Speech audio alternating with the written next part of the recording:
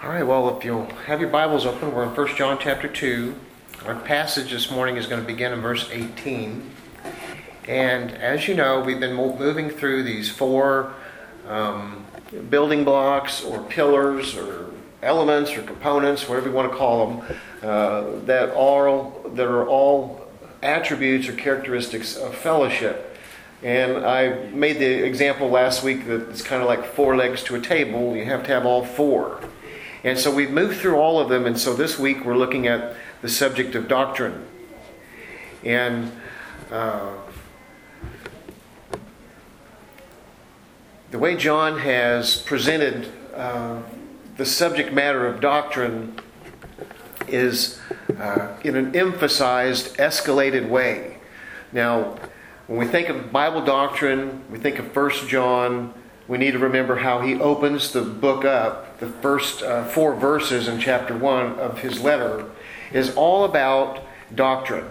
It's all about us remaining faithful and adhering to what we heard from the beginning, what we believed in the beginning, what we were told about Jesus, what we saw, we heard, and the apostolic message about Jesus, the testimony. The doctrines that they had been taught. And so it's all about adhering to that in order to remain faithful or to remain in fellowship. And from there, we kind of move through some subjects of confessing sin, being obedient, not being in love with the world. And now he is returning to the subject matter of doctrine. And as he's doing this, he is talking about it in the same breath of this being the last hour. And so he's talking about some things that are occurring in this last hour and how it is directly impacting doctrine. And so this is why it is more of an escalation of subject matter. And it's really difficult for us to sit there and look at those 4 and think that one of them is more important than the other. But at the same time, it does us very little good to have pledged allegiance to false doctrine. It doesn't do us much good to confess and be obedient and be godly under false doctrine. So doctrine is the first thing. It's the truth that we actually have accepted and believe. And it is a necessity that Christians have maintained their doctrine. And of course, there's all kinds of subjects in that big word, but here we're talking specifically about what we know about Jesus, who he is, what it is he actually did, and what it is he offers us. That's the gospel. And so it has everything to do with Jesus and what he accomplished, the words and works of Christ. And so as we get into this passage, we're going to read it together here in just a second. But as we do, just pay attention as we read through these verses of how John sets it up, because he first, right at the very beginning of verse 18, he refers to us as his children. And so, children. And so it's kind of like, kids, I need all of you to go to bed. And so you heard that you. And children. Children's plural. And so when he's saying the word you, it's plural. He's talking about the congregation or all of these Christians that know him, that he is ministering to, and his relationship he has with all of these churches, probably in Asia Minor. But it's been spread around the world, and now we're holding it in our hands this morning. And so, children. And so he will talk about his children in the plural, you. But then he does something even more endearing, because repeatedly he is going to be including himself with his kids. That he is a part of us. And so the language becomes we and us over and over again. And so let's read the passage together, begin in verse 18. It says, "Children, it is the last hour. And as you have heard, Antichrist is coming. Even now many Antichrists have come. We know from this that it is the last hour. They went out from us, but they did not belong to us. For if they had belonged to us, they would have remained with us. However, they went out so that it might be made clear that none of them belongs to us. But you, all of you, have an anointing from the Holy One, and you all have knowledge. I have not written to you because you don't know the truth, but because you do know it, and because no lie comes from the truth. Who is the liar if not the one who denies that Jesus is the Messiah? He is the Antichrist, the one who denies the Father and the Son. No one who denies the Son can have the Father. He who confesses the Son has the Father as well. Verse 24. What you have heard from the beginning must remain in you. If what you have heard from the beginning remains in you, then you will remain in the Son and in the Father. And this is the promise that He Himself made to us, eternal life. I have written these things to you about those who are trying to deceive you. The anointing you received from Him remains in you, and you don't need anyone to teach you. Instead, His anointing teaches you about all things, and is true and is not a lie. Just as it has taught you, remain in Him. Now in this passage, there's really two things happening. We're being told underneath all of that, two things. One is that there's false doctrine being taught, and that the people teaching the false doctrine or believing the false doctrine have left.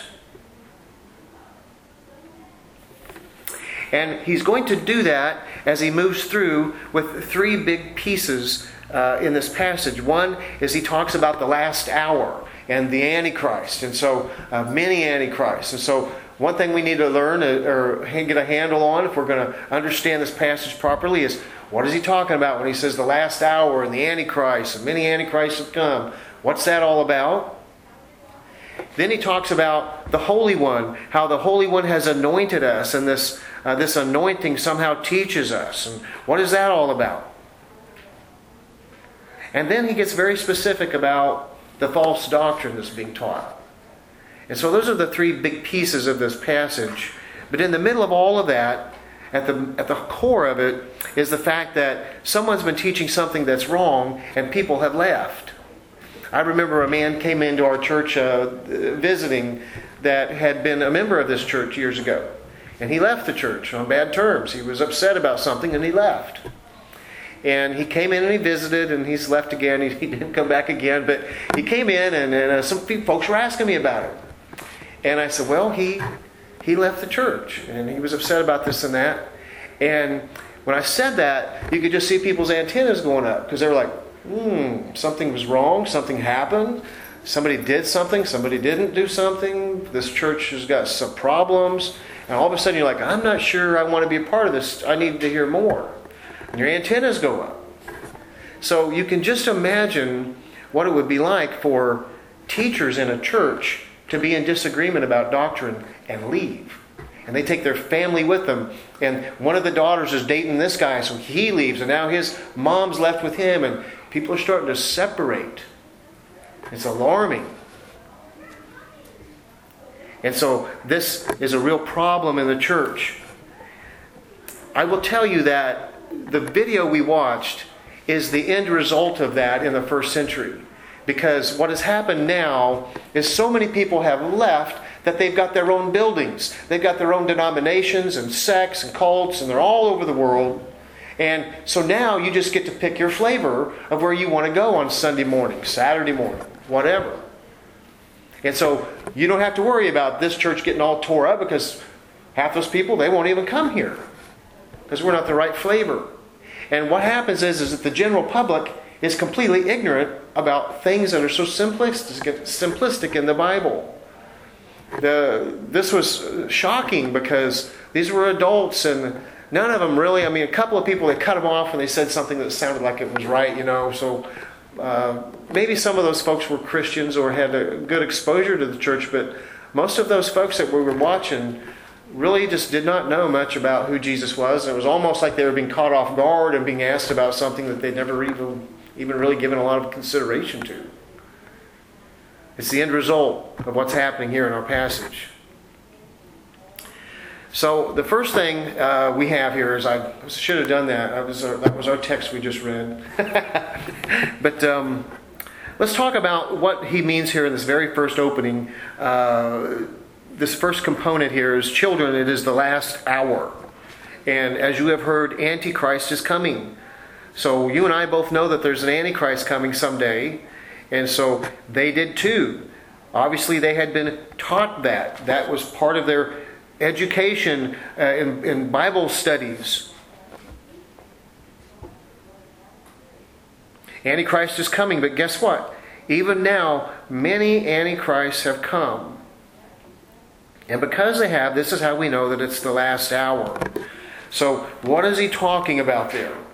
Well, we all know that the answer lies within the context of this letter, but I just wanted to show you that it might be easy for us to just say, well, he's talking about the end times, but the end times may be too broad.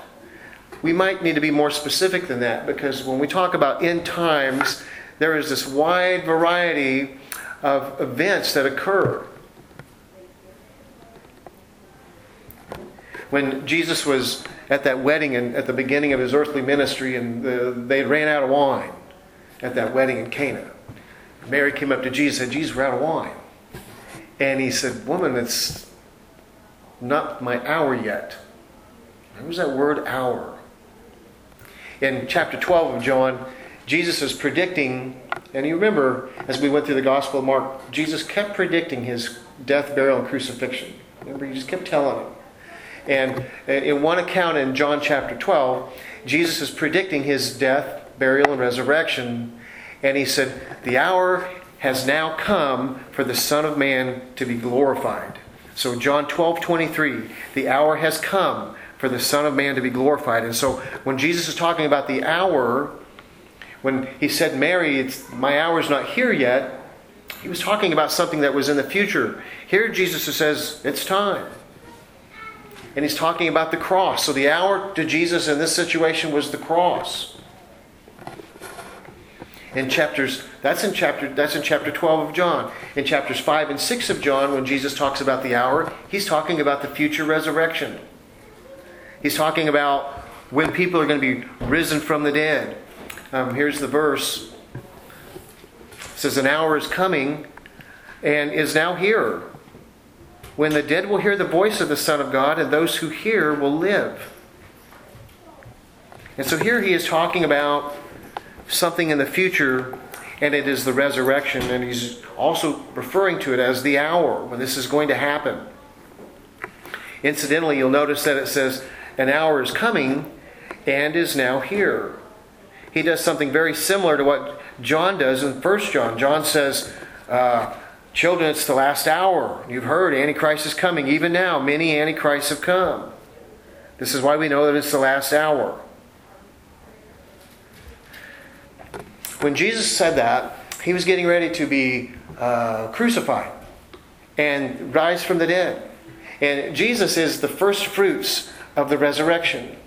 He's the first. Remember how blessed is he who partakes in the first resurrection. It's the second resurrection you don't want to be involved in. That's the resurrection of the dead to judgment. The first resurrection, you're going to be raised and judged by Jesus. God's going to look at Jesus and he's going to see what Jesus did for you. That's the first resurrection. The second resurrection is when you stand before God with your sin. That's the second death. And so, in Jesus' mind, what he's saying is this last hour is coming when there's going to be people raised from the dead. But you know what? We're already in that hour. I'm getting ready to be raised. I'm going to be the first fruits. And so what John is saying here in our passage, he's saying, we know the Antichrist is coming, but even now, it's the last hour. Even now, there are many Antichrists. And so the definition by far for the Antichrist is just that it means to in replace of or against. So it's the opposite. It's teaching something that changes the gospel. It's saying something about Jesus that's not true. It changes the meaning. And so in our passage here, we have to look at the context.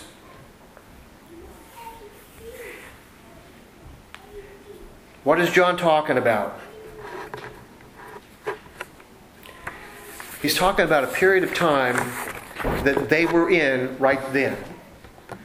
The period of time when they're alive, they're on the earth, Jesus hasn't came back yet, and the church is facing opposition.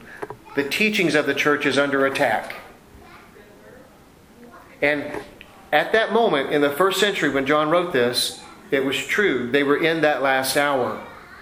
Well, so are we. This hour is the same hour that we are in right now.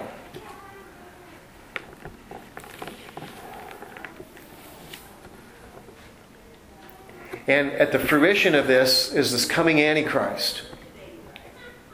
But until that guy comes, there's a whole bunch of guys paving the way.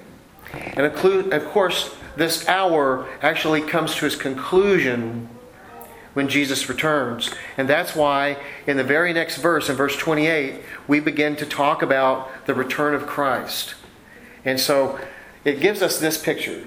When John is talking about the last hour, what he's basically saying is we're in the last hour. This period of time we're in right now. And it's going to conclude when Jesus comes. But we know that there's going to be opposition to the church. There's going to be many antichrists. And then eventually the man of perdition, the man of lawlessness, this godless man who's going to come and basically try to wipe Christians and Jewish people off the face of the earth. But that's not necessarily bad news, because the fact that it's all happening is evidence that you are in the last hour, and the last hour concludes with the return of Christ. Look what he says in verse 28.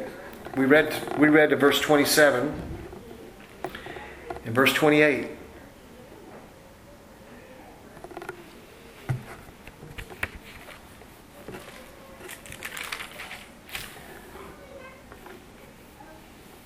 So now, little children, remain in Him, so that when He appears, we may have boldness and not be ashamed before Him at His coming. And then he goes on to talk more about the return of Christ. So in the context, John has went through these 4 major components of remaining in fellowship. And it's kind of built up to this last one where he's talking about doctrine. And he's put it into the bookends of the last hour, that things are coming to fruition. Jesus is going to come back. But in the meantime, this is what we are experiencing. We are experiencing false doctrine and opposition. And so what he does is he begins in verse 20 to unfold what God has done to help us during this period of time. And he talks about how the Holy One has anointed us. There in verse 20, but you have an anointing from the Holy One. And coming with that is knowledge. Remember in 1 John 5:20, it talks about how God has given us understanding.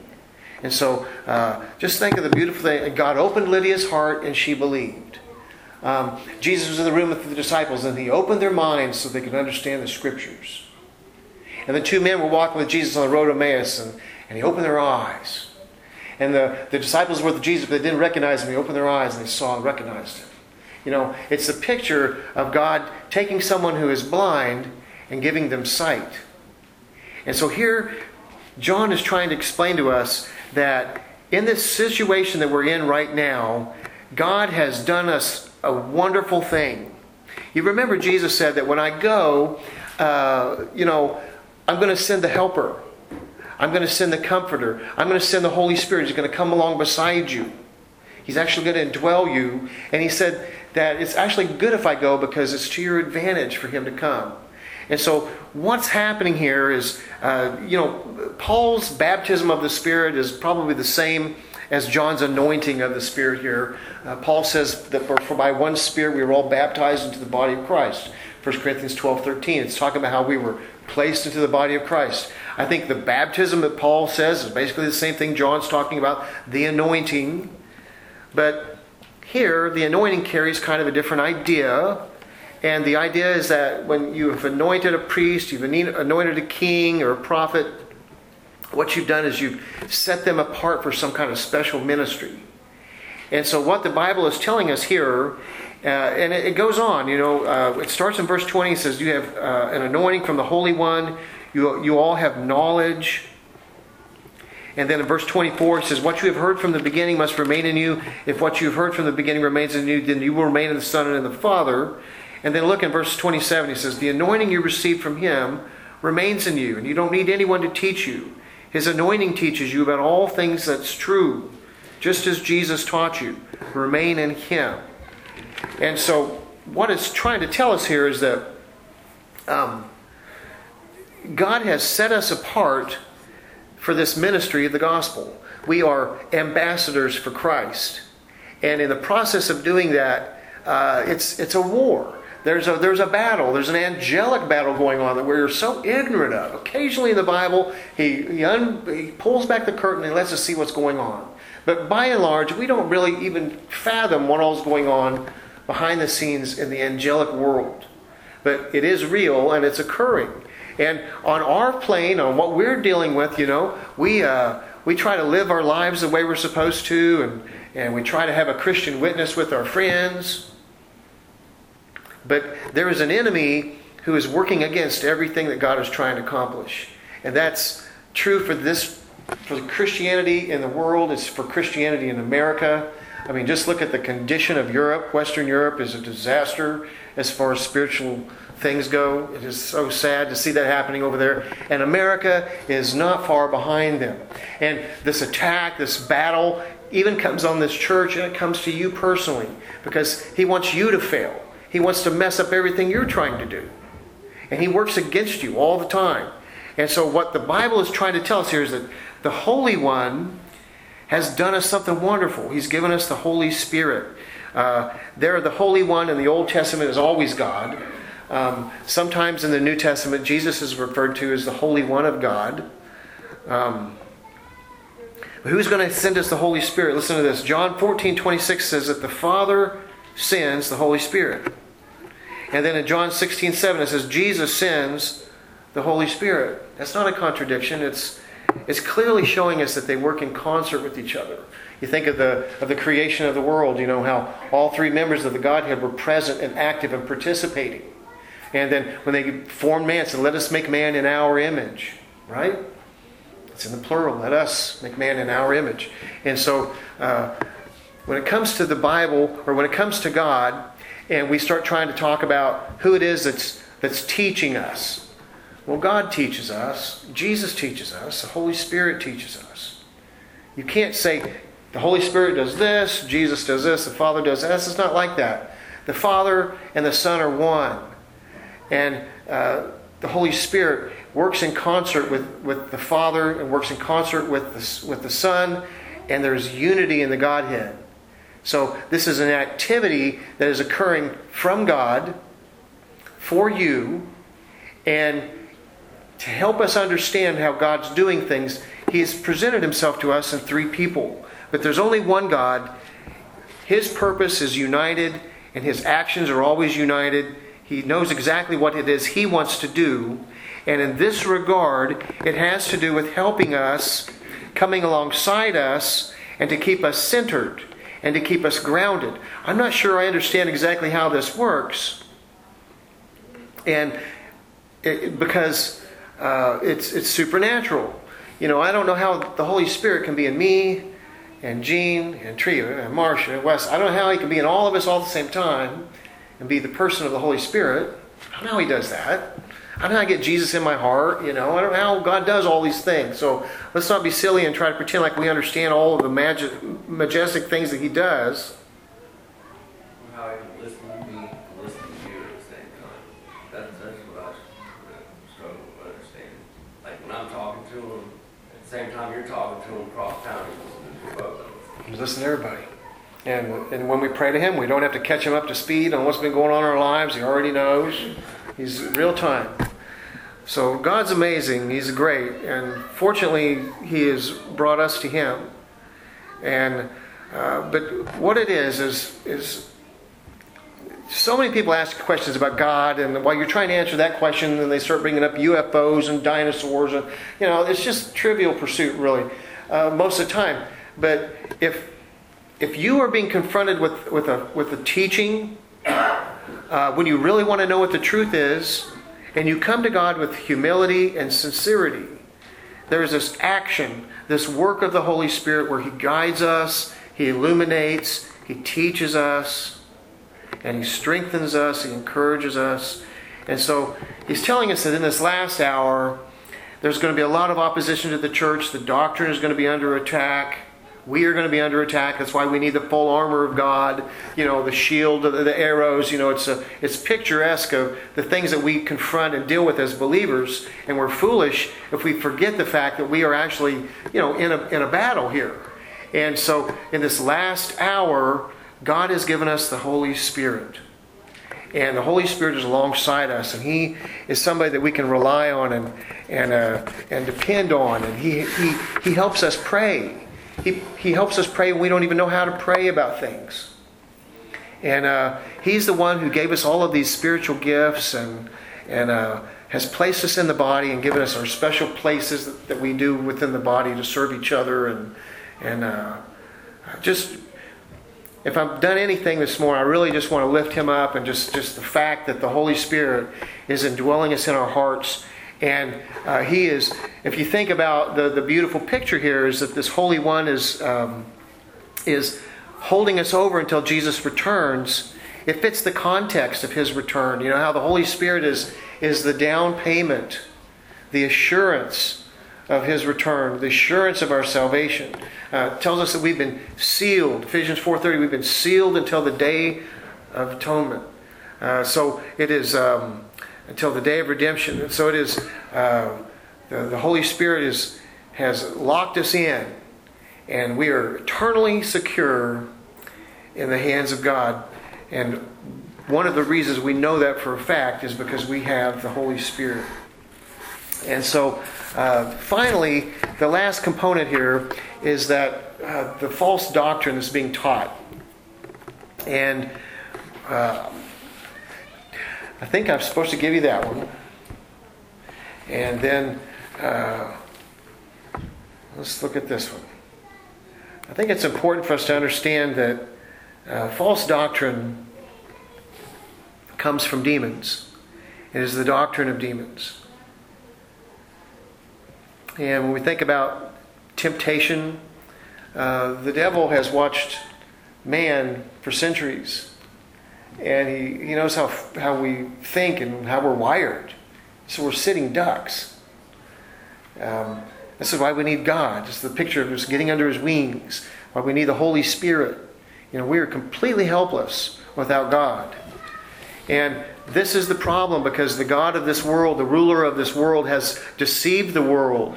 And their eyes have been blinded, and they can't even see. They don't even understand. They don't even realize that they're blind. And some people, how proud they are. But they don't even realize that they are deaf, dumb, and blind. And so here is this verse. It tells us that now the Holy Spirit tells us clearly that in the last time, some will turn away from the true faith, and they will follow deceptive spirits and teachings that come from demons.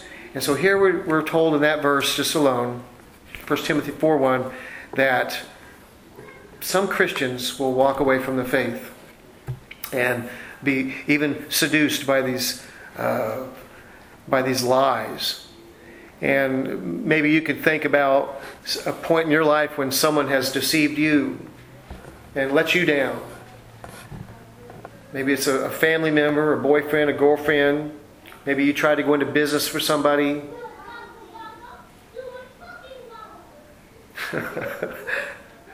But maybe you could think of, what about Antique Roadshow? You ever seen an Antique Roadshow? The guy's got this thing he's got, and he thinks it's worth something. It's a phony.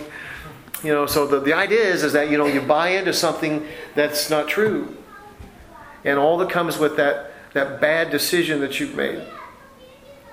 And so when it comes to religious matters, it's even worse. The scars run so much deeper because a pastor of a church can do something wrong or say something wrong, and it causes a lot of damage.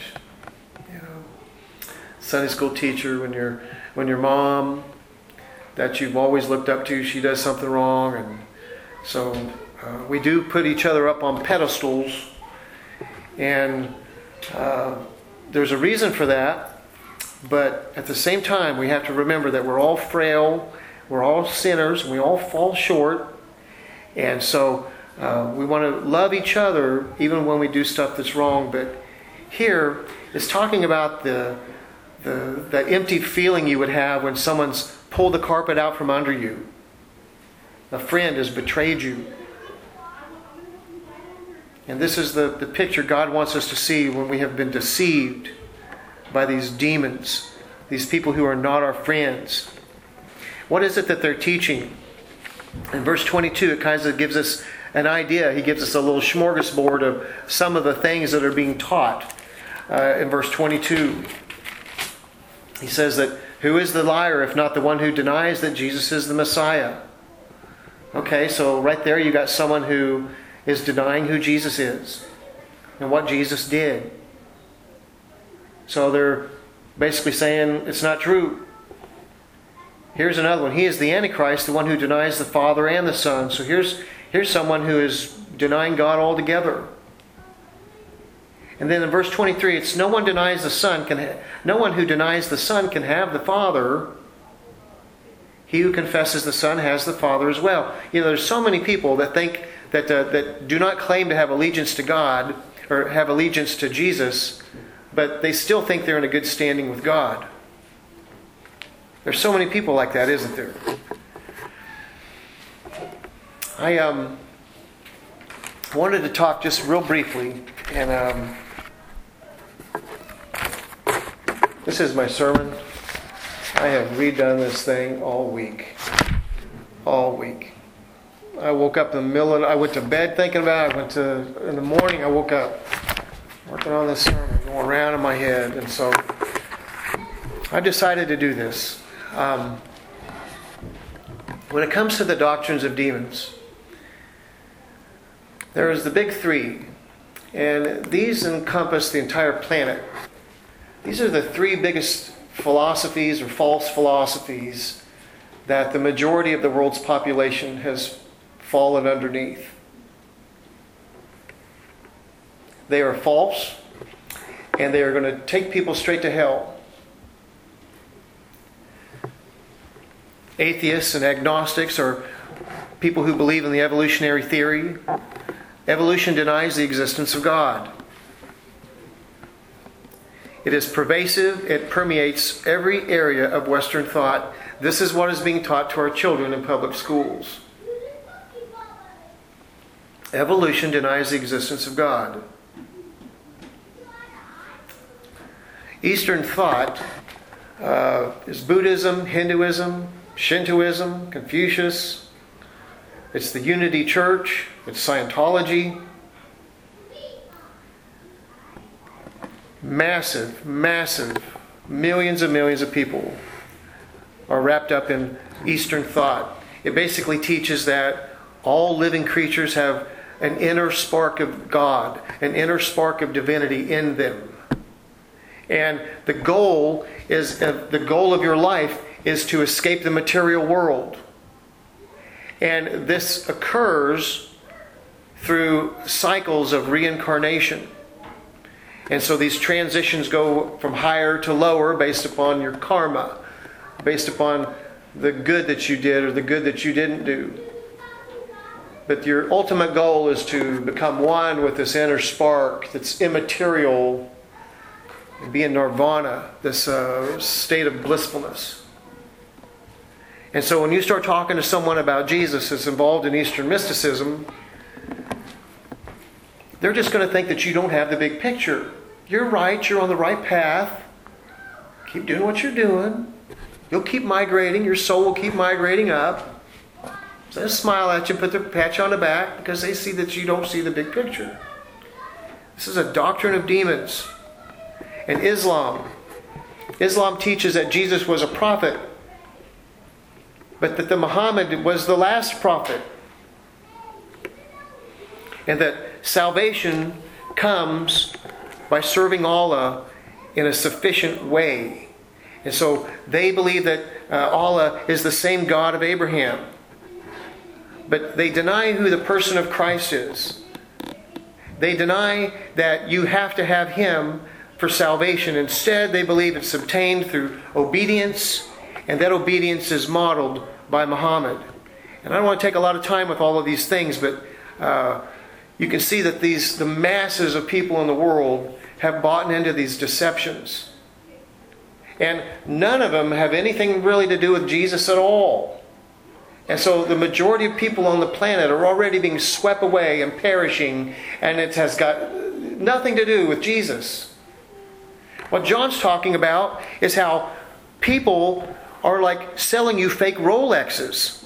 They're coming at you like they are Christians, like it is true Christianity. So for the few people who are actually interested in the Christian faith, they're being sold a Rolex. But it's not a Rolex. They're much more sinister. You know, the Mormons and the Jehovah's Witnesses have led so many people astray. I think the more contemporary issue today is what I call the God of compassion. And we've made God this God of compassion so that He, all He really cares about is social justice. And so we're so busy running over here for this cholera. We're running over here for this flood. We're over here helping the homeless. We're over here feeding the poor. We're over here trying to get, cops to treat people right. But none of those things point you to the cross. In and of themselves, none of those things are wrong, obviously. In and of themselves. But it pushes people away from the real issues.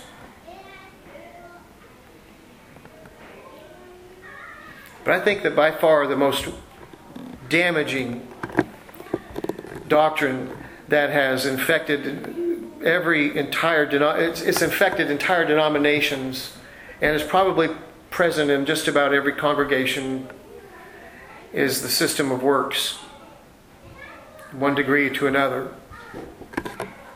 Salvation by works, rather than substitutionary atonement.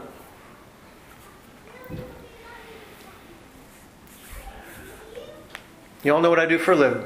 And so I'm going to close with this example. And when the radio's quiet and folks are behaving fairly well, the long nights can get pretty long. And so there's a lot of time spent in those police cars talking. And you talk about everything. And I remember this one fellow I was riding with, and I asked him if he went to church. And then he told me that he grew up here in Cincinnati. His parents are Catholic. And by the way, what I'm getting ready to say is Roman Catholic is a Roman Catholic flavor to this story, but it's really not the point at all. So don't misunderstand me. But his parents are Roman Catholic, and so he went to Catholic school. So many of the public schools here in Cincinnati are terrible. And so a lot of parents will pay extra money to put their kids in Catholic school just to give them a chance. And that's him. And so I asked him, I said, what do you think about Jesus? Who is he to you? And he said, well, I believe in him. I believe he died on the cross for my sins. And I said, do you believe he rose from the dead? He said, yeah, I believe that. I said, okay. He said, I think he's the Son of God. I said, oh, wow. So we're all talking the same language here. And then I said, well, do you believe that he is God? And then the wheels fell off. The wheels fell off because then he said, well, no. Jesus was just a man, but God did all of these incredible things through him, and God raised him from the dead.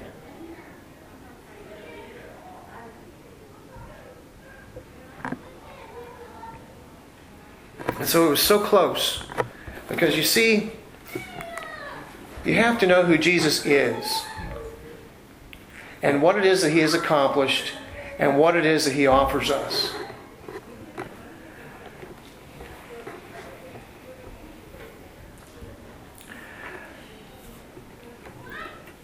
When we talk to folks,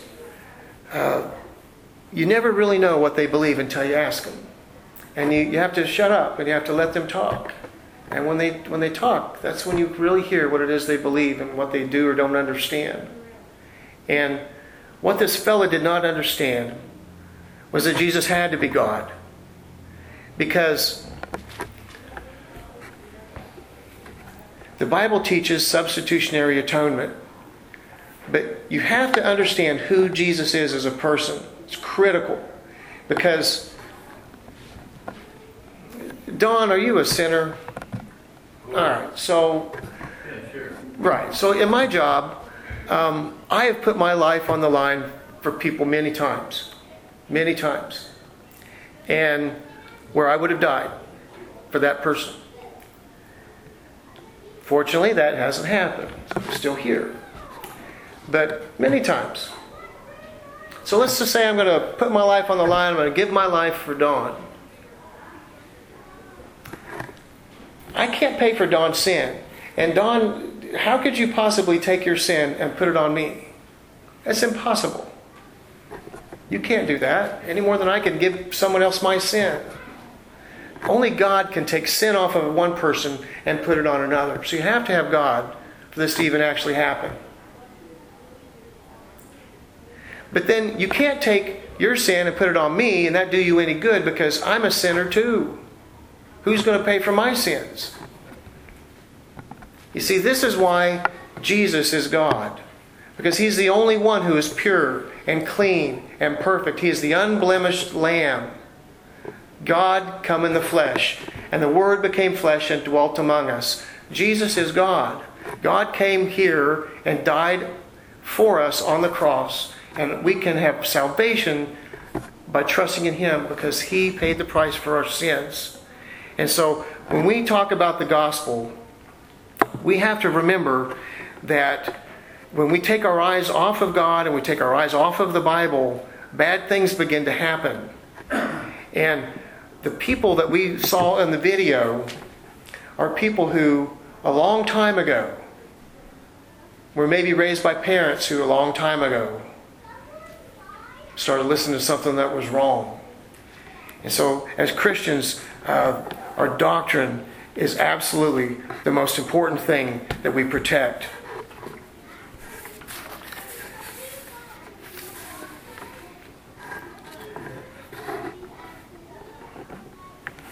Let's pray.